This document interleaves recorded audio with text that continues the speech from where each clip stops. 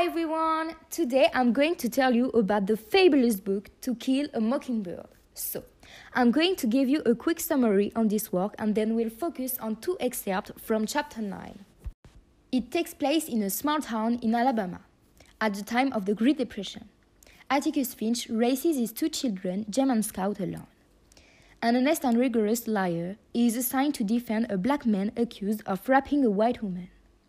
Personally, I found it a very nice story. It makes you think a lot about everyday life. I like it. We will now move on to the two excerpts from chapter 9. The main topic is the trial of Tom Robinson, the man accused of raping a white woman. In the first excerpt, it is about a moral lesson of Atticus toward his child Scout. It tells him that it is not good to listen to rumor or general assumption about people.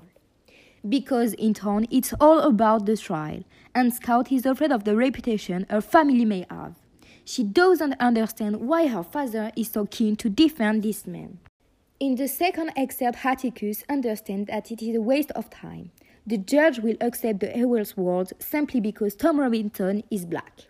He also says that even though he will surely lose, he will do everything he can to win the appeal. Harperly, in writing this book, seeks to make her think about the discrimination that people have between black and white people. Coming back to this trial, many people have different opinions about the case of Tom Robinson. People from the Scout School wonder why his father is defending a black man. For them, it is not normal to defend him because he is not white. Atticus originally did not want to accept this case. We understand him when he says, "I'd hoped to get through life without a case of this kind." But he felt very concerned. He presents Tom Robinson as an individual because he considers all humans, black or white, rich or poor, young or old, as individuals.